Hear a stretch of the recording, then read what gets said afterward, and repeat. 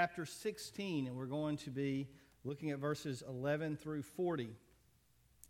As you are turning there in your Bibles, let's catch you up. Those of us who haven't been here in a while or haven't caught any of this series at all, we're actually working through the book of Acts. And so Acts is the second part of a 2-volume work by Luke. Now, Luke is known as the beloved physician. He was a doctor who accompanied Paul on some of his missionary work. He wrote both works to a person named Theophilus. We don't know exactly who Theophilus was, except for he was a high-ranking, a noble person. And Luke wanted to lay out for him basically the movement of Jesus. In part 1, it said was all that Jesus began to say and do. Now that's interesting that it says began to say and do, because pretty much you get to the beginning of Acts and Jesus is gone. He ascends. And so what Luke is saying is this is the first part of Jesus' work, but it's not all of Jesus' work. The second part you're about to see as he sends the Holy Spirit. And so when Jesus gathers his disciples, he says, you're going to be my witnesses in Jerusalem, Judea, Samaria, and all over the world. But wait until the coming of the promised one. And so the Spirit comes upon Pentecost, and we celebrate Pentecost every year. We'll be, in 2 weeks from now, we'll be celebrating that season, the coming of the Holy Spirit. And when the Holy Spirit comes, 3,000 souls are saved that day, and the church begins to grow. We read every chapter, the Lord added daily. And the Lord kept growing and adding, and people were getting saved. God's work was moving. Began in Jerusalem and then started to go to Samaria and to the outward areas of Judea, and things were moving along. Now that doesn't mean that it was all fun and games, that it was all easy. There was persecution, there was trials, there was difficulties, and even with Stephen, there was martyrdom.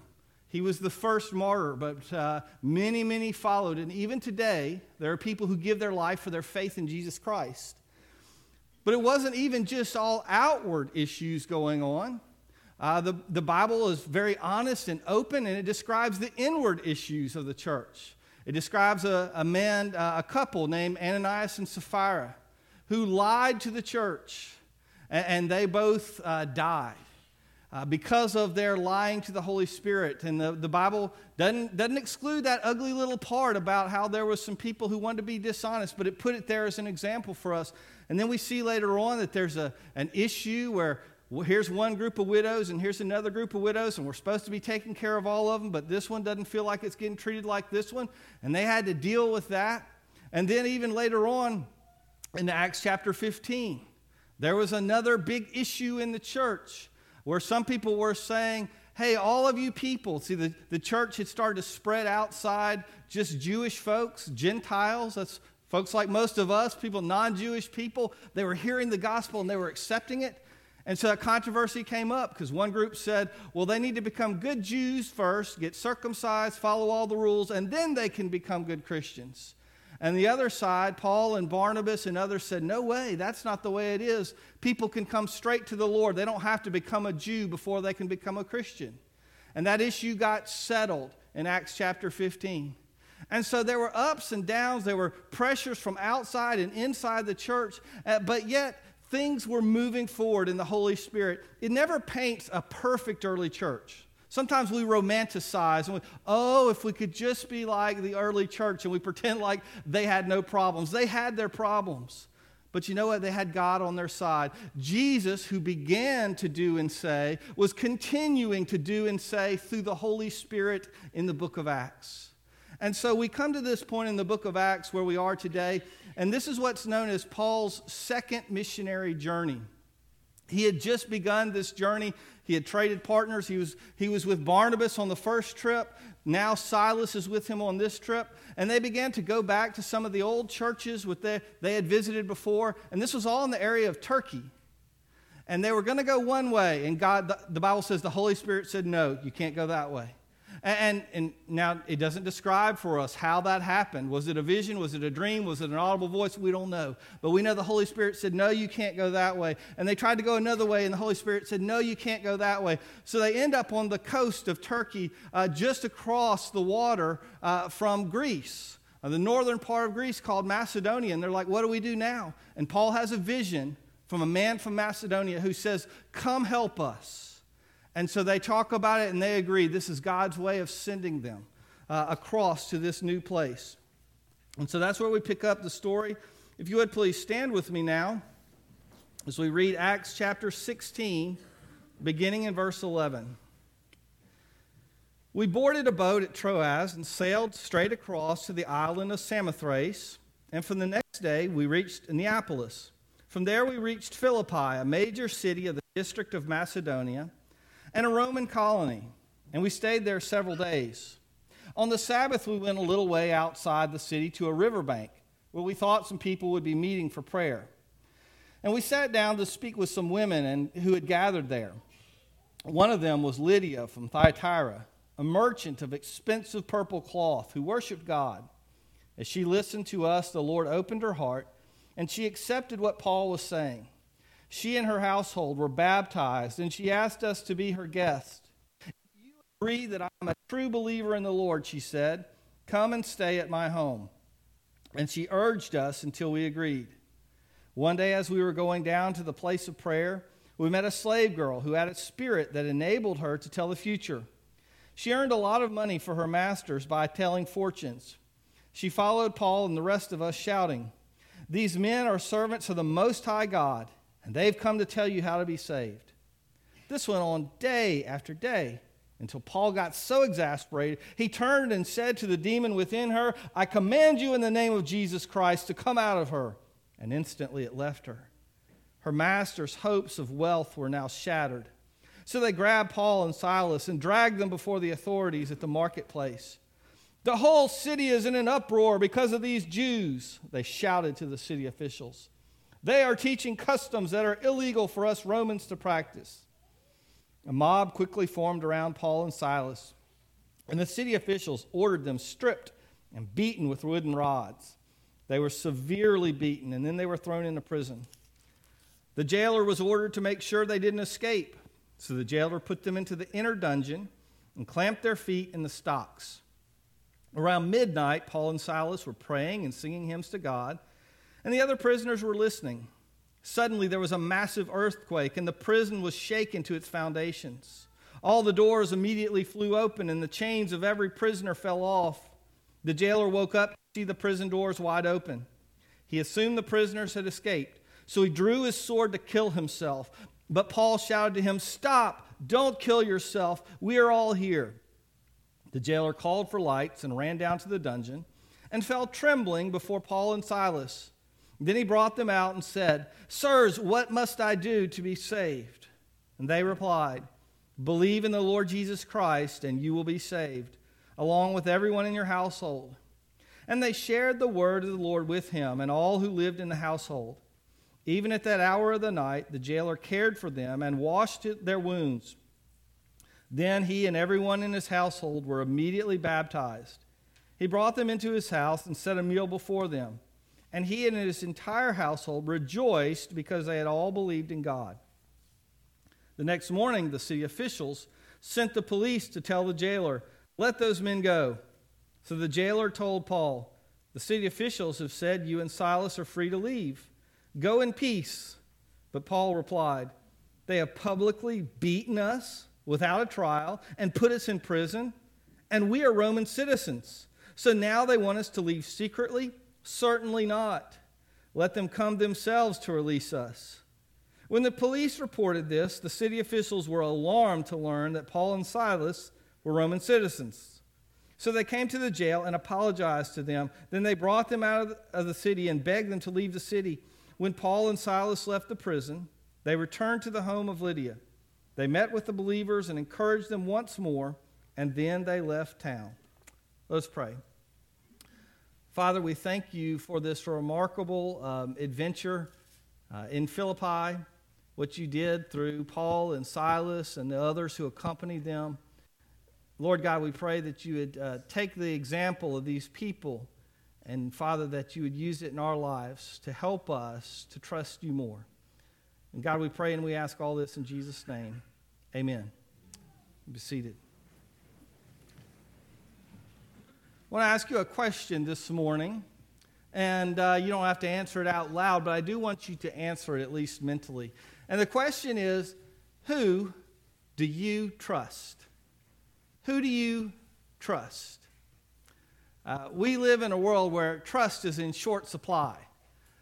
News agencies and investment businesses and all sorts of other places say, you can trust us. We're balanced, we're fair, we're reliable. And yet if you poll the general American society, we're not very trusting of many people or institutions these days, whether they're political or financial. There's really a lack of trust, and that really even filters down to the level of we don't trust so much our fellow man. We lack trust a lot of times, and sometimes even that ends up in our relationship with God. Many, many times I've talked with people and they're going through a difficult situation, maybe a temptation and something they really, they want to do, but they know it's not right, but their flesh is tempting them. They're like, but it's so hard. Or people who are trying to believe because they've gone through tough times and they're trying to keep on believing, and it's so hard to trust. And so often people will say to me, and you've heard this as well, if you only knew my situation, if you only knew my circumstance, if you knew my story, you wouldn't be telling me to trust. You would know that I just can't, that it's too hard. Well, the reality is we all have individual circumstances and situations in our life that we come up against. But there are so many examples in Scripture of people in different walks of life, how they trust in Jesus, how they have reason to and room to, and how God comes through for them, how God works in their life. And so I just want to think this morning about how we can trust.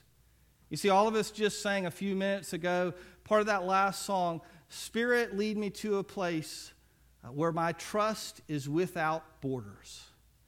And that's where you and I want to be, a place where we don't trust God just a little, just enough to get us to heaven, or just enough that, yes, He's up there. But we get to a place in our life where our trust of God is without borders, that we trust Him wholly and completely. So let's talk about the people, the men and women that we see in this story. The first one we encounter is a woman named Lydia. Lydia she's well off. The Bible says she's a seller of purple.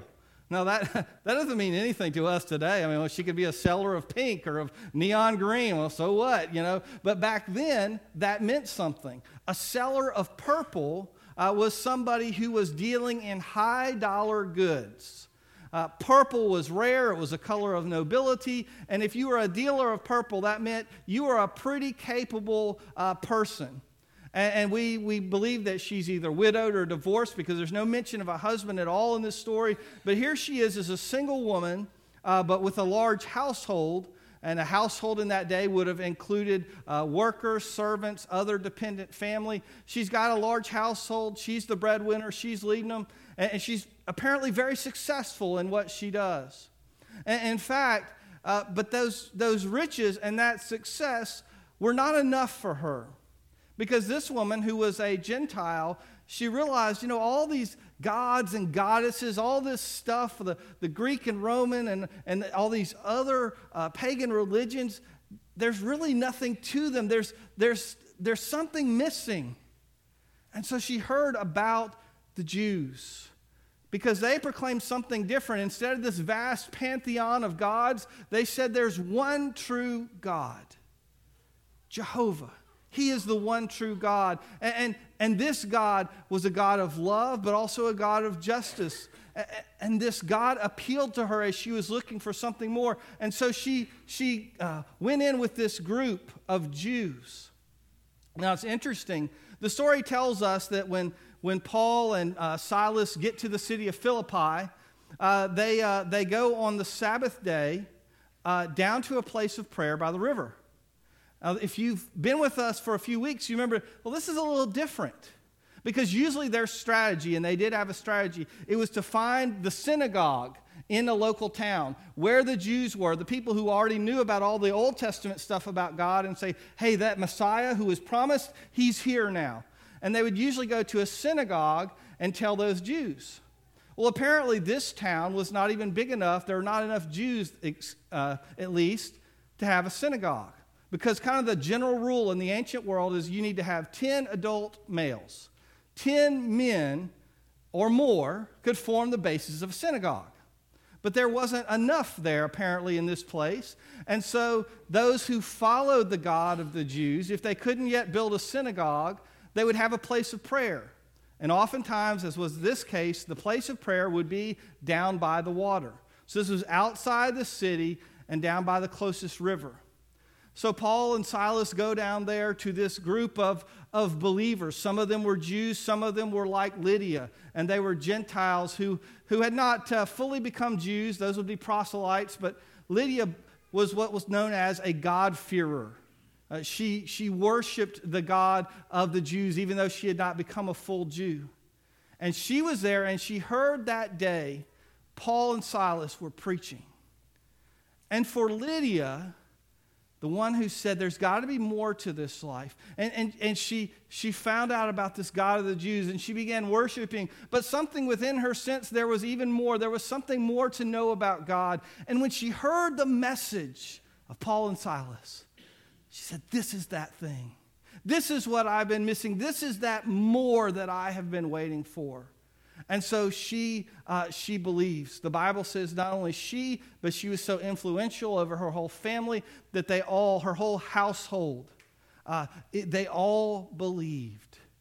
And they were baptized soon afterward.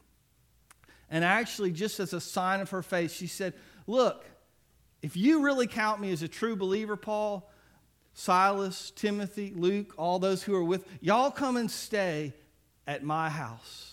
They'd been staying in some inn, and it probably wasn't the best place in the world. And she says, you need to come. And remember, she was a well-off woman. She had a house big enough to accommodate these guests. And she says, y'all come. Stay with us. And so we see first this example of Lydia, someone who loves God already but wants even more, realizes there's something more in my life. I could get closer to God. If you're in that place, then Lydia is the example for you. You can trust him to draw even closer to him. The next person we see in this story is a young slave girl. We don't know much about her other than she was possessed by a spirit. And most of your Bible translations will say something like a spirit of clairvoyance or a spirit of divination.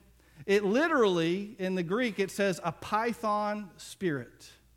And that goes to some ancient Greek mythology about the Oracle of Delphi. If you ever studied any about those old ancient religions, the pagan religions, supposedly the Oracle of Delphi is where you could go and get your fortune told. And it was guarded by this snake known as a python snake, who was supposedly interacted with the god Apollo. Well, all that to say, in this day when someone was possessed of a spirit, a demonic spirit that would allow them to tell the future, it was called a python spirit. And that's what this woman had, a python spirit within her. Now you might say, well, that demonic stuff sounds really bad, but she had it made. She could go tell the future and do whatever. No, this woman was a victim.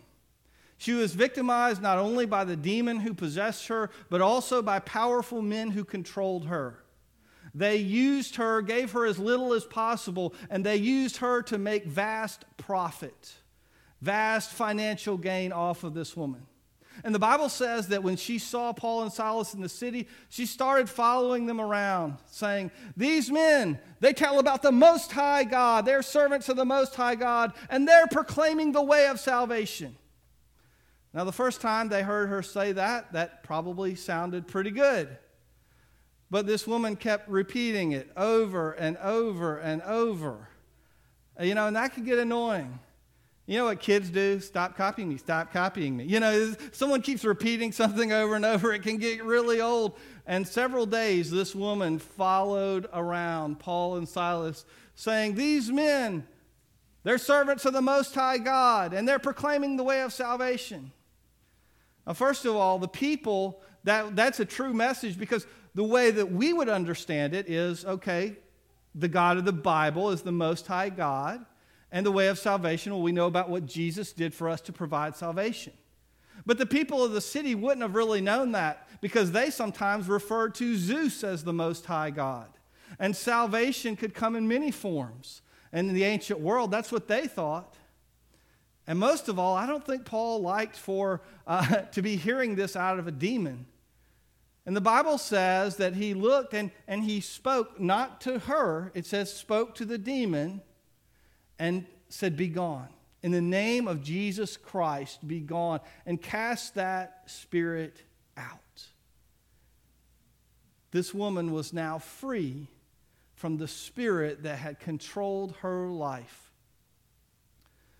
Maybe you're in a situation in your life where you have been bullied, beat up, used, abused, controlled by some other people. And you wonder what in the world God can do for you. How can God possibly help you? If there's a good God, why am I going through all this? What's going on? And so you might be able to relate to the story of this young woman. As she was given relief. She was rescued by God. That spirit, that unclean spirit that controlled her, was cast out. You know, you and I, when we're in dark places, sometimes we realize we can't get out of certain circumstances or situations in our life. But you know, the greatest freedom that we can have is an inner peace and an inner freedom. The spirit was gone, but she still belonged to those new men. But that external slavery was nothing compared to the internal slavery that she had faced. You see, you and I can be completely free on the inside, even if we're not free on the outside. We can learn that because of what happened later. You see, these two men, remember I told you, they didn't care anything about her or for her. They just used her. And the Bible says that as soon as they realized what had happened, the spirit was cast out. There was no more fortune telling, which meant there was no more money to be made. And these men who cared nothing about the oppression of this girl as she was demonized, they cared nothing about that. They only cared about their money. They were enraged. And so they took Paul and Silas and they rushed them before the magistrates of the city. They went down to the agora, the marketplace, and there would be a raised platform, the bema in Greek. We talk about the judgment seat of Christ.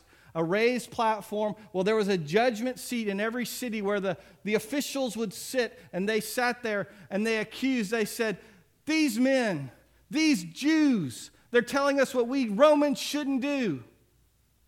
Now, they conveniently left out, well, we're mad because we're losing money, because that wasn't an offense. There was no law against that. So they drum up racism. Anti-Semitic type of feelings, nationalistic type of feelings. We good Romans, these bad Jews. Even in that day, there was a hatred of Jews among many people. And they said, we Romans, we know what we ought to do, but these Jews, they're stirring up the town. They're causing problems. And Rome was all about one thing, about control and stability. And they didn't like anybody who caused problems.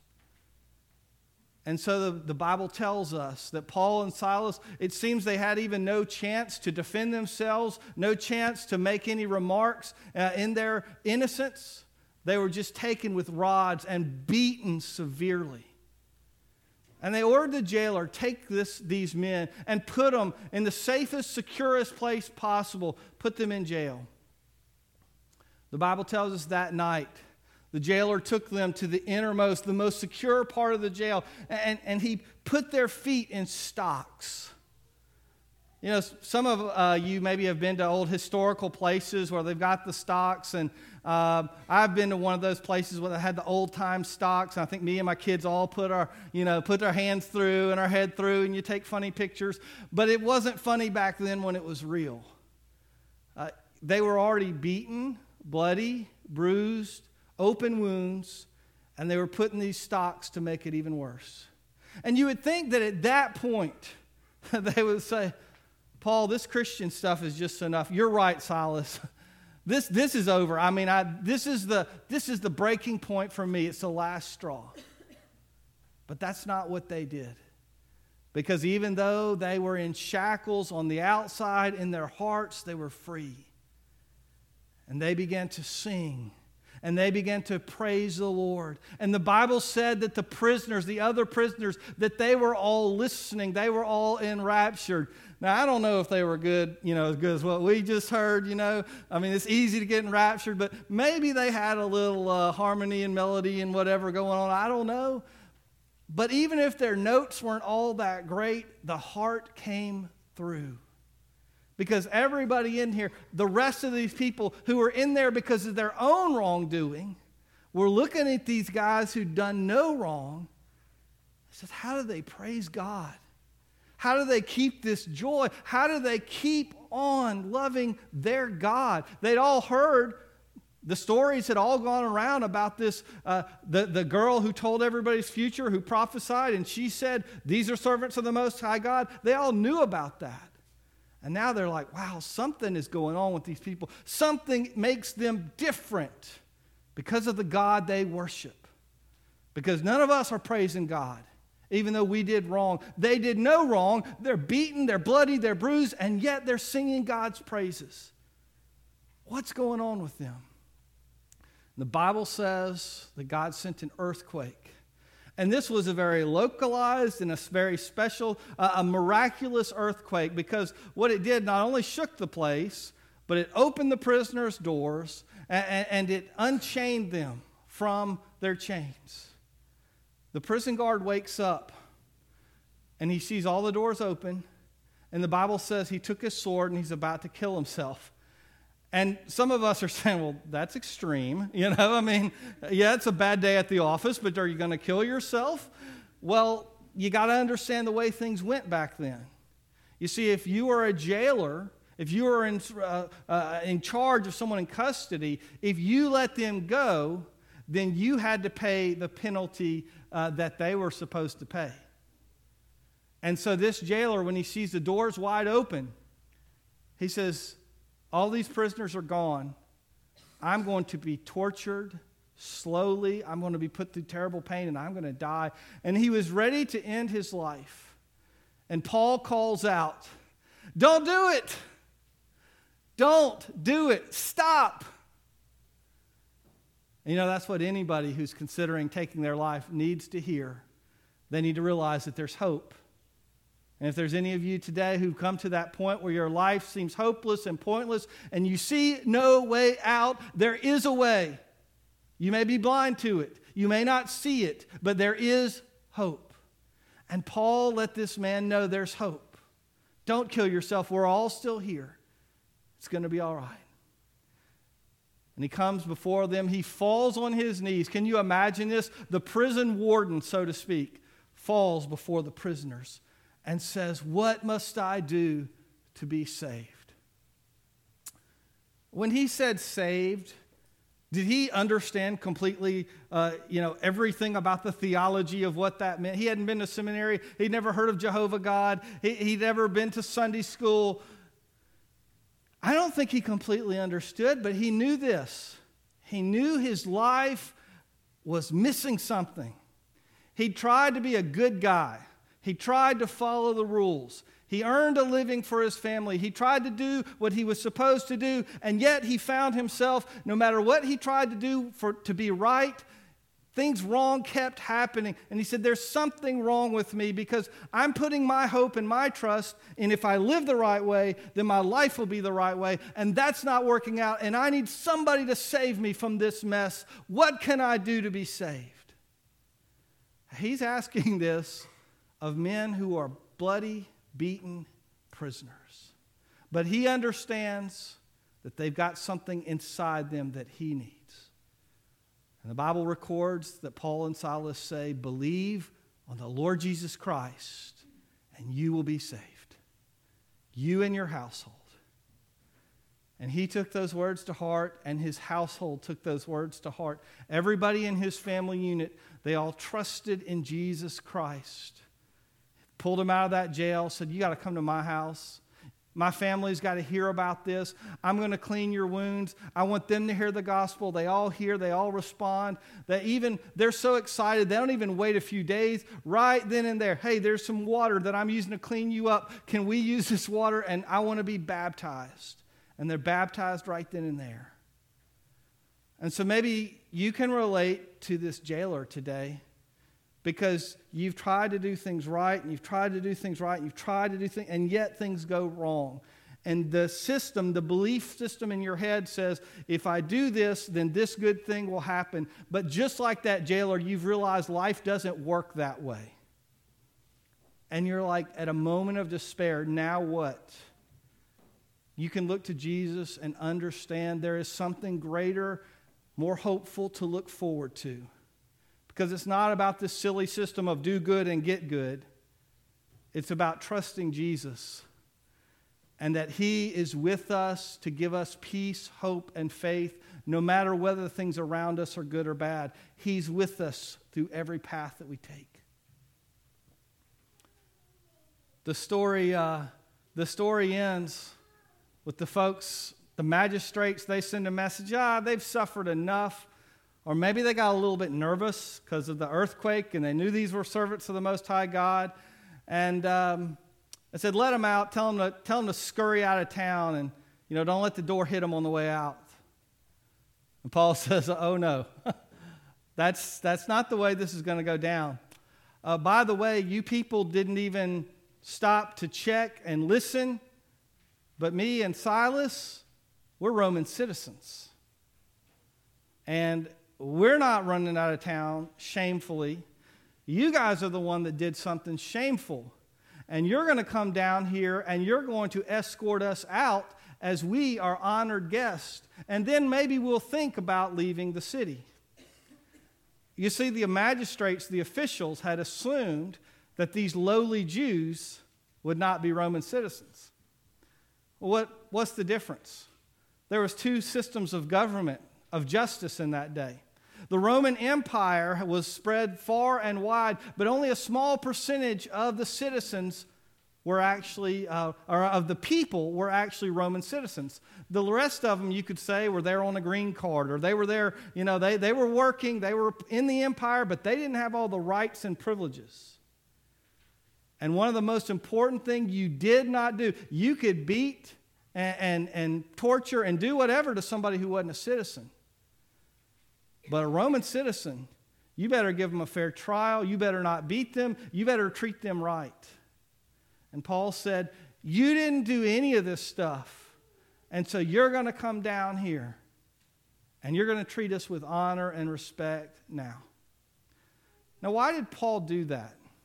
Because Paul was not normally the kind of guy who went around sticking up, well, here's my right, here's my right, here's my right.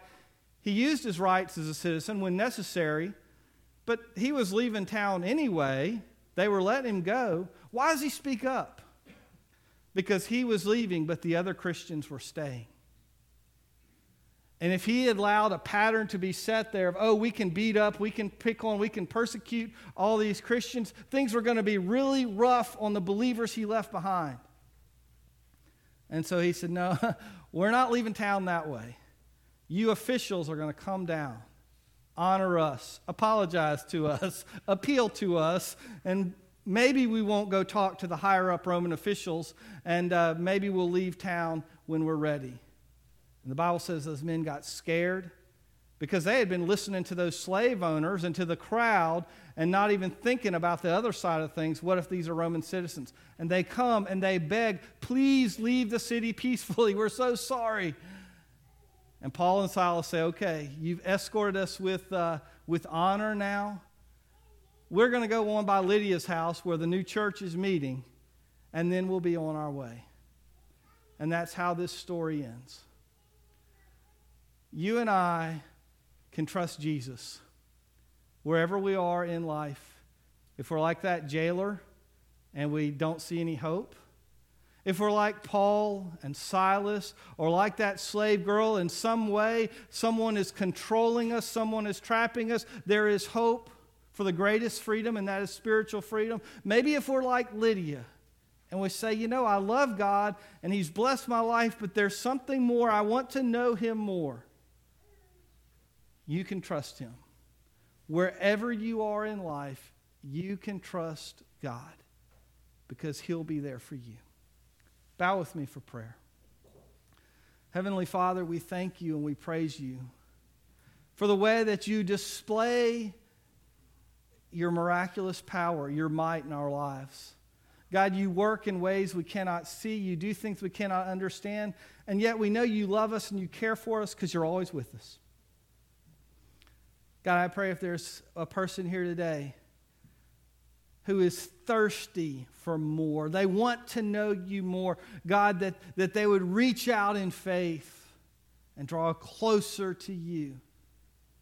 Father, if there's someone here today who's really been trapped in their life, they've been shackled by burdens, by pressures, by controlling people, whatever it is, and they feel like there's no hope because they can't control any of this situation. Father, I pray they'll realize that, Father, the one thing that's most important is an inward peace and control that comes through You.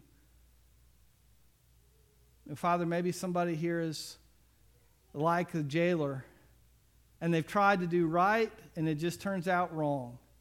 And try as they might, they encounter failure, and they encounter closed doors, and they say, is there really anything good ahead? God, may You help them to see that You have good things planned for them.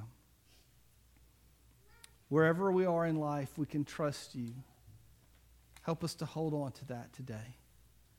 God, we pray and we ask all these things in Jesus' precious name. Amen.